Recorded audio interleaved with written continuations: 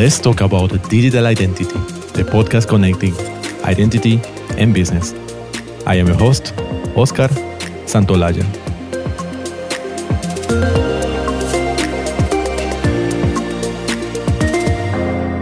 Hello, and thank you for joining this new episode. We often talk about digital transformation in this podcast.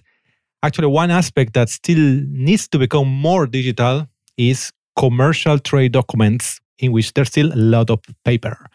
Today, our guests will tell us more about a game-changing piece of legislation. So let's welcome as guests. We have two guests today. First of all, Chris Southworth is Secretary General at the International Chamber of Commerce, ICC, in the United Kingdom. Prior to joining ICC, he was Executive Director for Global Partnerships at the British Chambers of Commerce, BCC, Head of the International Chambers of Commerce Unit at the UK Trade and Investment, UKTI, and a Senior Policy Advisor to Lord Hesselheim for his independent review of UK competitiveness. Hello, Chris. Good morning. Good morning. And a second guest is Oswald Köhler. He's currently the Global Head of Strategy for MonetaGo, a fintech focused on global fraud prevention. Oswald is also a digital standards advisor to the International Chamber of Commerce UK and is also the former management director of the ICC Digital Standards Initiative, DSI. He has worked on initiatives covering blockchain, electronic documentation in trade, data and analytics, and automation. Hello, Oswald. Hi, how are you? Very good. Happy to have you both in this conversation. Thank you for the invite. I really appreciate it. It's my pleasure. So, Chris and Oswald, let's talk about digital identity. I would like to hear first from you, from both of you. Tell us about yourself and your journey to this world of identity. Sure. I should say that in the capacity of this conversation, I'm the co-chair of the Legal Reform Advisory Board and part of the leadership group at the ICC Digital Standards Initiative, and also the ICC representative to the Commonwealth, which is super relevant when we start talking about legislation and English law. My background in digital trade really goes back to when I started getting really active around 2016-17, where we helped put together the ICC digital trade roadmap to get a framework in which we could be very clear with the actors, of which there are many in the trading system, of what needed to be done, by who, by when. And that was the beginning of, I think, a more structured conversation about how we go about the big task of digitalizing world trade, and ultimately contributed to the creation of the ICC Digital Standards Initiative, amongst other things, but also the Electronic Trade Documents Bill. So it was quite a seminal piece of work. And then since then, been very focused on our responsibility in the UK, because every jurisdiction needs to tackle this legal barrier in the trade documentation space, which is where national laws stipulate that commercial trade documents, that's bills of lading, bills of exchange, promissory notes, those sorts of documents, there are 8 actually in total, have to be handled on paper. And that's largely because the laws in which we operate in trade go back a long time. In our case, in English law, it goes back to 1882 in the Bills of Exchange Act. So it's not surprising that that bill, which is a great piece of law, and we're not proposing changing the law, actually. All we're doing with the Electronic Trade Documents Bill is putting digital documentation or documents handled in digital form, I should say, on the same legal footing as paper documents. So it's actually quite a minor amendment in that, but there's a lot more complexity behind that from a legal point of view, which is why it's taken, nearly 4 or 5 years to come to fruition. So we're absolutely delighted that the bill has come into place. And then alongside that, really working with the global community in the ICC Digital Standards Initiative, Oswald, and then in the UK case with the creation of the UK Centre for Digital Trade and Innovation. And the big questions there is, how do we help drive a global campaign to every single government now, asking them to very clearly to say that we need to remove the legal barrier to the handling of commercial trade documents, and then we need to align our national legal frameworks to what's called the UNCITRAL Model Law on Electronic Transferable Records, or MELITA in abbreviation terms. That's really, really important. And unfortunately, you can't do that at global level. Or if you do, it'd have to be through the World Trade Organization. And in the current political environment, that's not realistic. So it is a big task.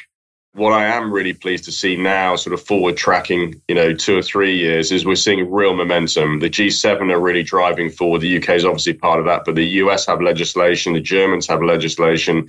The Chinese, actually outside of the G7, are actively working on legislation. So we're starting to see the big economies now really grasp the issue that we need to not just digitalize customs and trade facilitation, where a lot of the focus has been.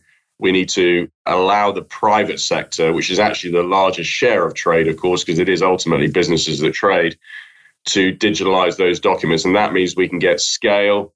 We can start to really get interoperable systems into place where information can move in standard formats across platforms, systems, and processes across borders. For anyone who's not a sort of trade aficionado, it's very easy to miss the reality of trade. In our consumer lives, we all operate on mobile phones these days. Life is pretty easy. You can tap your phone, you can get your bank details, you can do everything off your phone. And that's simply because the systems are interoperable. It's all standardized. Doesn't matter who your provider is, what network you're on. The hardware and software all connects. Well, in the trade environment, none of it connects. It's like, the consumer world was 30, 40 years ago. And so I call it the sort of Apple, Microsoft moment in trade, where those two companies, and for anyone old enough to remember what it was like when those two didn't talk to each other, you had to choose one or the other. We're at that moment when those two companies sat down, standardized their systems, and then our Word documents and all these other sort of practical pieces of information could just move across our hardware, software. Well, that's the cusp we're at. So it's super exciting. It's, effectively we're in the biggest transformational stage in world trade that I think we've ever seen in terms of the way we go about trade. It's not just about digitalizing 8 documents. It's about fundamentally changing the way we trade. So it's more efficient. It's click of a button, money, goods, services, all move at the same time. And then ultimately, it'll be about things like atomic settlement, digital currencies. The transactions will happen in real time as the goods ship across the borders rather than having to wait for 2 to 3 months at extraordinary cost and bureaucracy because we're all operating on paper. And then I should just finalize, just say how important this is to sustainability, because that also sometimes gets a bit missed. We can't deliver a sustainable global economy until we get off paper, because you can't get transparent systems into place. You can't aggregate the data. You can't get a sense of real time what's going on, where it's going on in the trade corridors and supply chains until we get higher volume, accurate data in digital systems. So it's a really important enabler to allow us then to kind of support the shift and transition towards ultimately a net zero economy, but certainly more sustainable global value chains. Yeah. And maybe to build off what Chris also said, like if I reflect a little bit on my journey, getting to the point where we are today, I used to work at a really big mining firm. And one of the key things we were actively trying to do is figure out how do we actually digitize, whether it is our trade processes with our customers or with our suppliers, and kind of what's required to actually get that done. And we realized that if one of the largest miners in the world can't achieve this, how are smaller companies actually going to enable the digitization of these processes? And to Chris's point, there are many business cases and reasons why you actually want to do that, whether it is for working capital reduction, whether it's for ESG and transparency, the list goes on and on and on. And a lot of these things just can't be done using traditional paper mechanisms.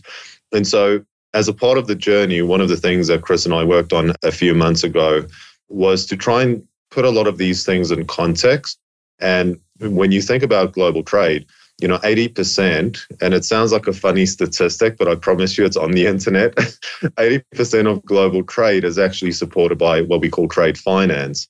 And if you have a look at trade finance, and it's super important because it helps the world's businesses actually execute business, which is, again, foundational to having societies operate. Now, when you think about trade finance, so how do banks really enable that? And it really comes down to really two core kind of buckets of things. The first is really, do I trust or can I trust and identify the company or the companies that are involved in a trade transaction? And so this is where identity, and specifically the evolution of identity towards digital identity, will play an absolutely key role. The reality is that if you don't solve identity, a lot of the inefficiencies generally won't go away. And so it's fantastic seeing, even after, the big global financial crash a few years ago, one of the first things that happened was, Glyph was formed, the LEI was established. A lot of investments went into that. There's some additional standards that have matured and come out on the identity space, things like the W3C's DID specification. So one of the things that motivated me quite a bit is this recognition that it's not that we as a society need to spend another 10 years figuring out how do we solve identity. There's a lot of great things out there. It's more, how do we actually mobilize people and businesses to actually adopt what's out there and actually leverage it. And the second bucket, which is just as important when you think about trade finance, is the actual documents that are involved in trade. And Chris hit the nail on the head. The reality is it's very difficult to digitize trade documents if you don't actually have some form of legal foundation where you can actually transfer the possession of the documents in a way that is safe, a way that you can go into a court of law and dispute it, et cetera, et cetera. So these two key areas are fundamentally critical. And it's been a part of the journey that we've gone on, at least as a part of trying to figure out how do we contribute into the space. Now, for your listeners, one of the key things I would highlight that Chris also touched on, because I think it's so important, is the ICC produced a digital roadmap about 4 years ago.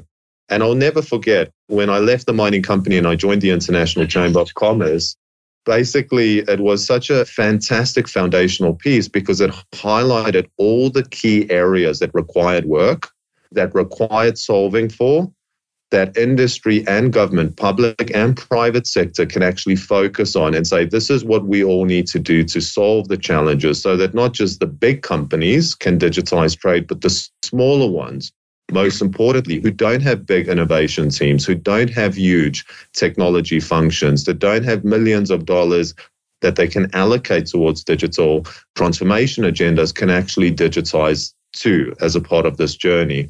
And that's been refreshed.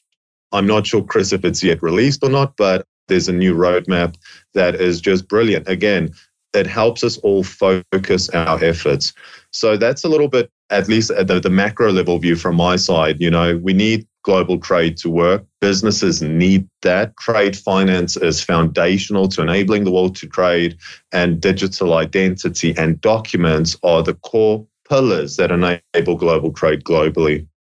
Yeah, this is touching on some really important points. And it links to what I was saying as well around antiquated systems. So, the role of the banks here is really important. I don't think this is, fully appreciated actually outside of the banking community. But in 9/11, that's 20 years ago, at 9/11, 2001, in came, a huge swathe of anti-terrorist financing regulation and legislation. We all understand why.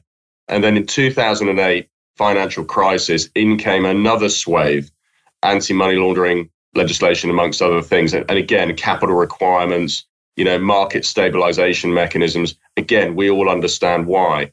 But it came at an enormous cost. And ever since then, particularly the financial crisis, we've been running at a 1.5 trillion trade finance gap. And what's happened is, the regulations have effectively tied the banks up in knots, in bureaucracy, having to verify, identify, and that's all for legitimate reasons. The difference is the world's moved on in terms of technology. All of those processes that the banks have to undertake, which nobody's arguing with, can just be done so much more intelligently with smarter use of technology. And it all hinges on identity. If you can identify a company at the click of a button on a transparent register, you're saving yourselves days, weeks, hours and time in checking, rechecking, verifications, duplication. Every bank, there's no central registry outside of what I'm sure we're going to talk about, the Glyph LEI register, amongst other things. So you have to just everybody has to check the same company in their own systems, and nobody gets transparency what the other banks and other financial institutions do. None of that is necessary.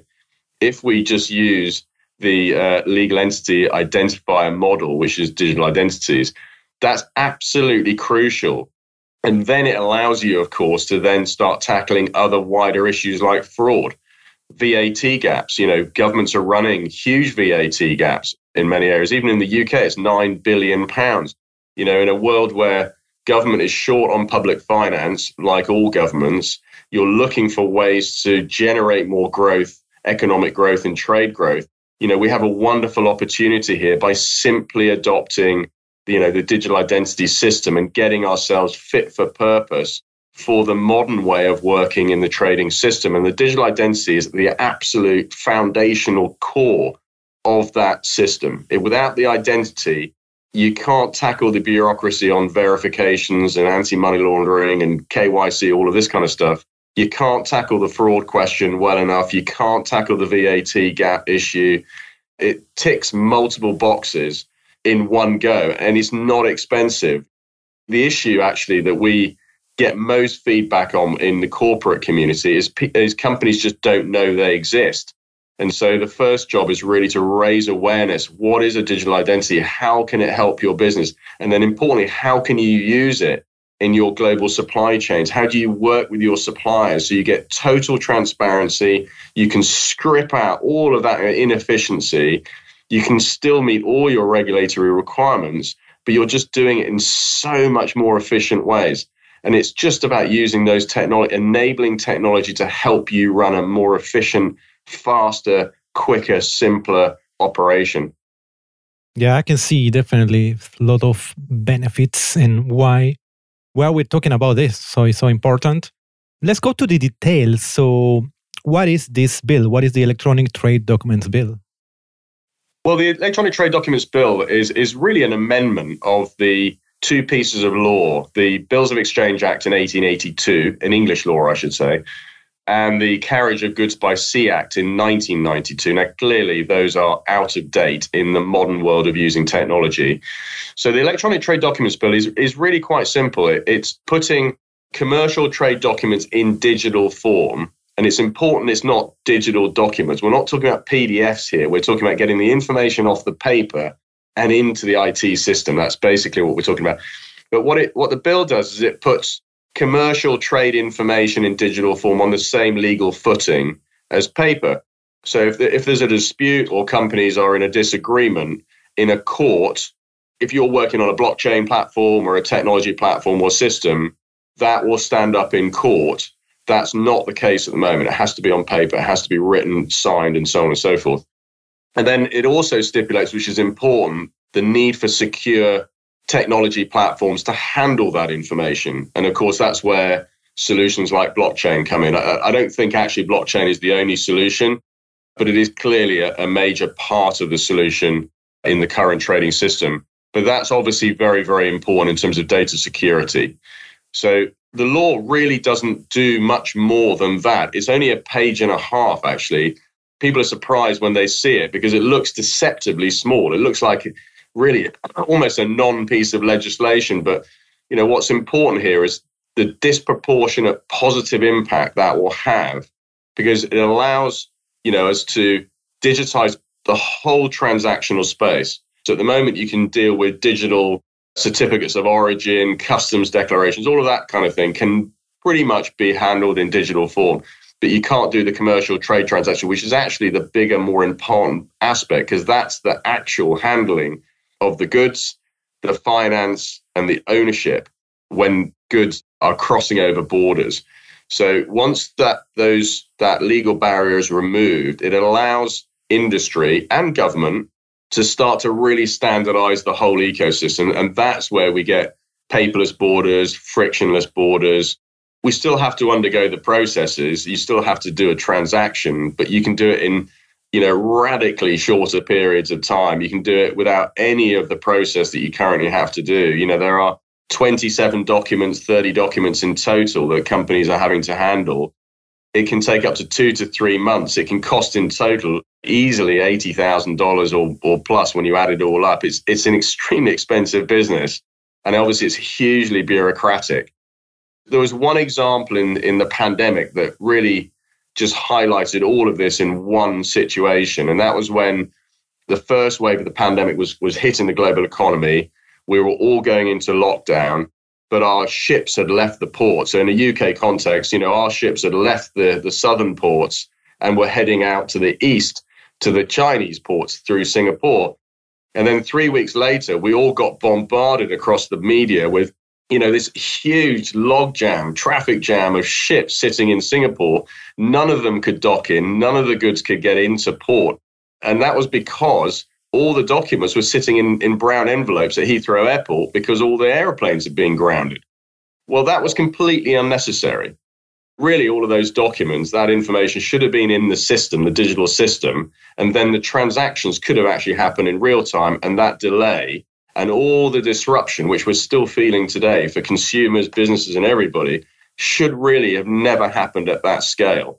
That's the kind of impact we're talking about by the Electronic Trade Documents Bill. And then in the English context, English law context, obviously this is going to have a dramatic effect and a positive effect on the UK trading system. But actually the more exciting aspect of this for me is the Commonwealth, because we have 53 countries who all share almost word for word the same pieces of English law. And so the Electronic Trade Documents Bill suddenly opens up the opportunity to accelerate that legal reform process across 53 countries. I think faster than any other global network can achieve it because we simply share the same legal basis. That's one of the huge advantages of the Commonwealth. So then it starts to get really exciting because it starts to happen at scale across big economies like India, Canada, Australia, New Zealand, UK, obviously, and then actually huge swathes of Africa as well, don't forget. So that's the big opportunity come mid next year. Once we've got the law in place in the UK, certainly my mind is absolutely switching onto that global environment. And by the way, even the Chinese, the Thais, we're working with the Thai government at the moment on helping them with their legislation. They're also interested in the Electronic Trade Documents Bill. There are translatable aspects of that bill that can be not necessarily copied and pasted, but certainly the principles can be drawn across into other legal systems.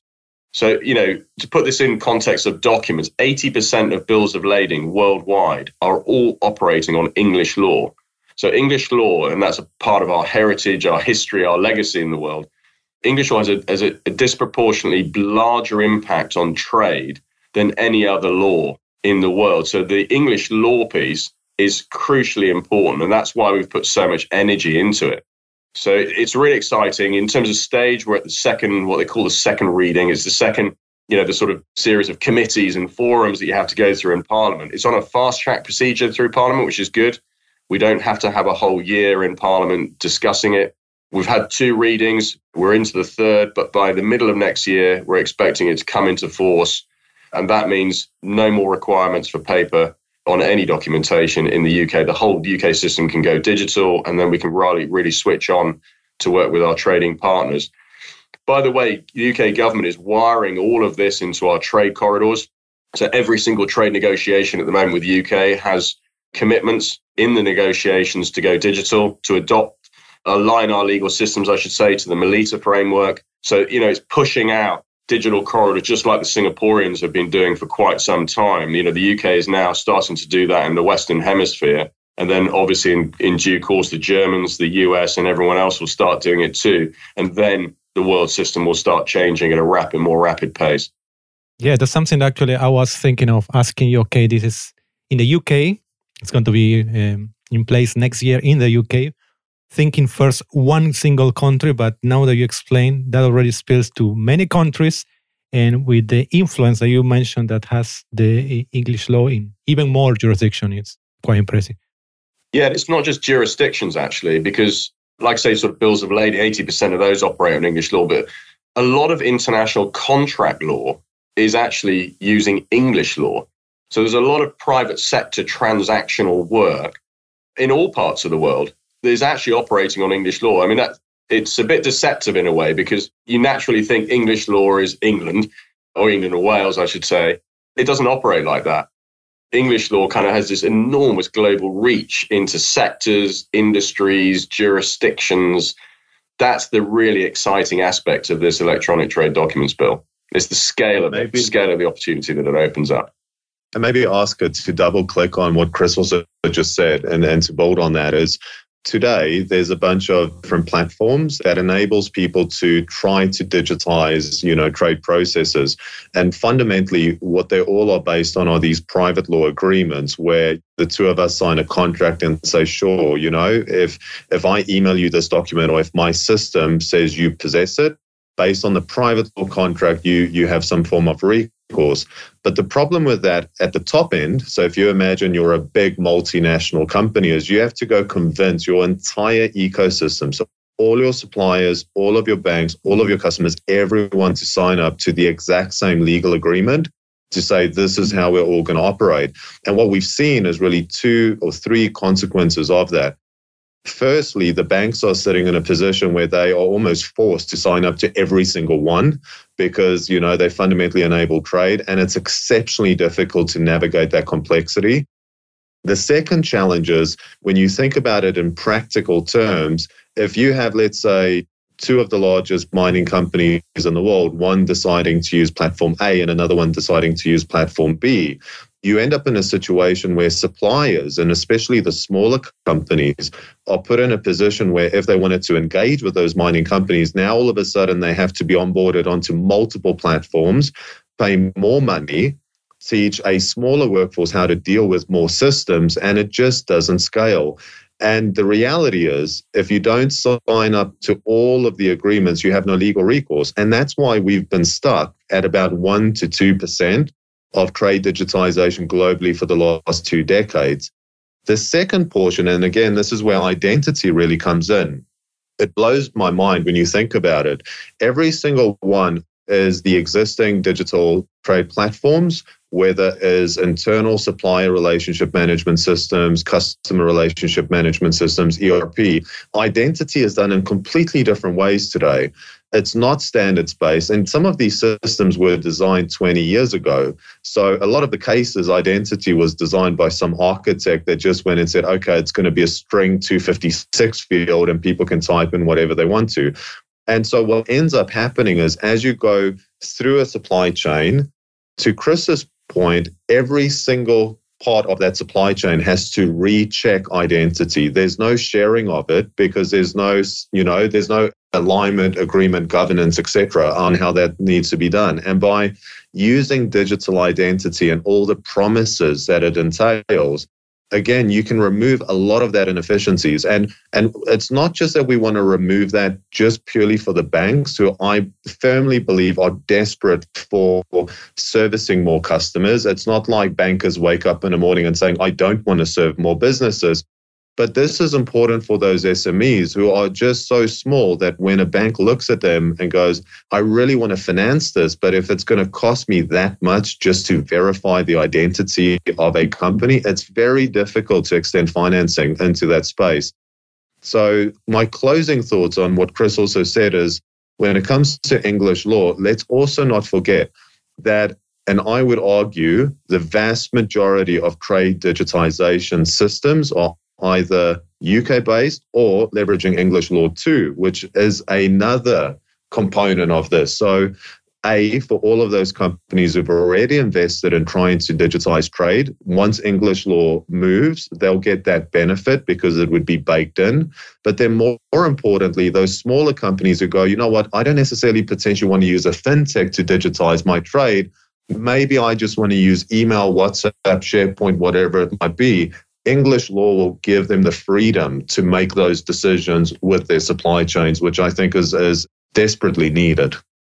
Yeah, we're not the only ones, of course, here. So there's a couple of important points here. The France is important. So France is actively now moving and working on legislation. They've already identified the legal barriers. That's the first stage. The second stage is now to draft the legislation. But of course, surprise, surprise, many of the Francophone countries around the world, like West Africa, they're following the same laws as France. So, and then Hispanic, huge parts of, Latin America following the same basis in law. So English law obviously operates in a slightly disproportionate impact beyond just the legal jurisdictions, as Oz has just said. But other countries and their legal systems playing a crucially important role here. If we're going to have change in Latin America at scale legally, then we really need to kind of have that model, like the Electronic Trade Documents Bill equivalent, that you could almost replicate or at least use that as a reference point. There's a very, very good point that Oz has just referenced, and this is a call really for corporates. So if there's anyone who's listening to this as a corporate, from my perspective, I'm very much looking at this whole digital identity in a UK context because I think it's a great case study and it helps us understand what's going on in other markets. So we know every listed company has a digital identity because the regulation says they have to in order to trade on the markets. So we know the corporate has got one. So the first question is, who registered for that digital identity? That's a board director. So that's upstairs. Somebody has done the process and put their signature and got an LEI. The person who manages that is the company secretary, also upstairs in the boardroom environment somewhere. And then we also know they're not using it in the supply chain. So they're fulfilling a regulatory requirement, absolutely right, but they're not utilizing it to its full benefit. And that's because that digital identity hasn't traveled downstairs to the procurement managers, the supply chain managers, the buyers, and so on and so forth, who can then deploy this at scale through their global supply chain, to Oz's point, really, and then really encouraging all that supply chain to adopt an LEI. And then you've got full transparency. You know exactly who is who in that system at the click of a button on one transparent register. It's that simple. By the way, it's £30 a year. Cost, it's not a cost issue. This is not expensive at all. It's just understanding what a digital identity is, how you get one, and importantly, how you utilize it. But if you imagine 30% of the major listed companies in the FTSE 100, for instance, big international trading companies, all use the digital identity through their global value chain, that would be the equivalent of, 500,000 up to 1 million businesses all using LEIs and digital identities. That's the sort of transformational impact that we're talking about. And that's the kind of strategic thinking that we need to apply in order to really get momentum around the use of these digital identities. And then with all the growth benefits that come with it, which Oz has already set out. Mm-hmm. Yeah, it's really impressive. And thanks a lot for enlightening us about this very influential bill that it's already almost flying, right? So I will ask a final question for both of you. For all business leaders listening to us now, what is the one actionable idea that they should write on their agendas today? So in practical terms, what I would say is have a look at your 5-year plan, 1-year plan, whatever your projects are for the next 5 years that you're going to do, especially if you're at a big company. Look at them and recognize that quite a few of the opportunities in front of you are ecosystem-based opportunities where you need to work with, whether it's customers, banks, your carriers, your governments or whatever. You need to work with a broader group to actually get to that value. And so my view would be is go into, tell your teams, say, hey, there's an ICC standards toolkit. In this toolkit, it highlights all the standards that whether it's identity of objects, identity of subjects, whether it's title documents, whether it's non-title documents, build off that, whatever we're building, because it means that we can engage an ecosystem way more efficiently. And then the second item is if I am a smaller company and I don't necessarily have these innovation budgets and projects, et cetera, to Chris's earlier point, there is something like an LEI, for example, which is digital identity, leveraging that and baking that into either getting it today or putting it in your budget for next year so you can get it next year. These things will become increasingly more important for banks because it will help them shorten the amount of time required to do KYC on you, so you will get the value benefit. Just make sure you've budgeted for it, make sure you understand it, and you'll get the value from that. Yeah, I completely agree with that. In terms of a call to action, if you're a CEO, a CFO, a supply chain manager in the legal department, general counsel, you've got a massive opportunity here to really improve the way that you're trading across your supply chain. And that means doing things cheaper, faster, simpler in the main, but ultimately also about moving to a more sustainable system where you get more transparency and security through your value chain. The answer is simply, if you're a listed company, go find your LEI, sit down with your supply chain manager and your bank and financiers, and then really have that utilization conversation. How can I use this number to better effect to drive those sorts of benefits through the business? If you're not a listed company, go get an LEI. You can do that through the Centre for Digital Trade Innovation. That's www.c4dti.co.uk. It's £30 to register. You can do it through the centre. Very, very easy. We've tried to strip away that ease. If you're in another jurisdiction, you can go to the Global Legal Entity Identifier Foundation, GLIFE as it's called. There's a global register. There's a list of all the issuers in the world. There are 35 of those. So you can find the issuer of digital identities in your jurisdiction or region.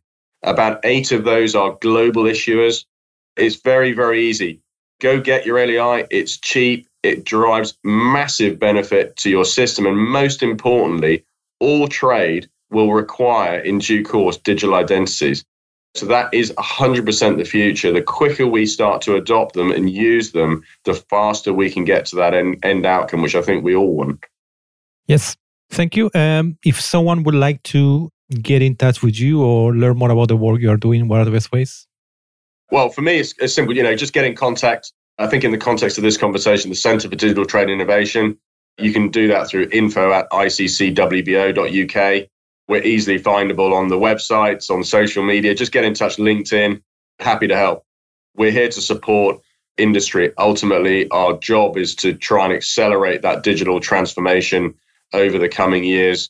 Users, we're set up here to help you. Come ask and let's do it, and we'll help make that happen.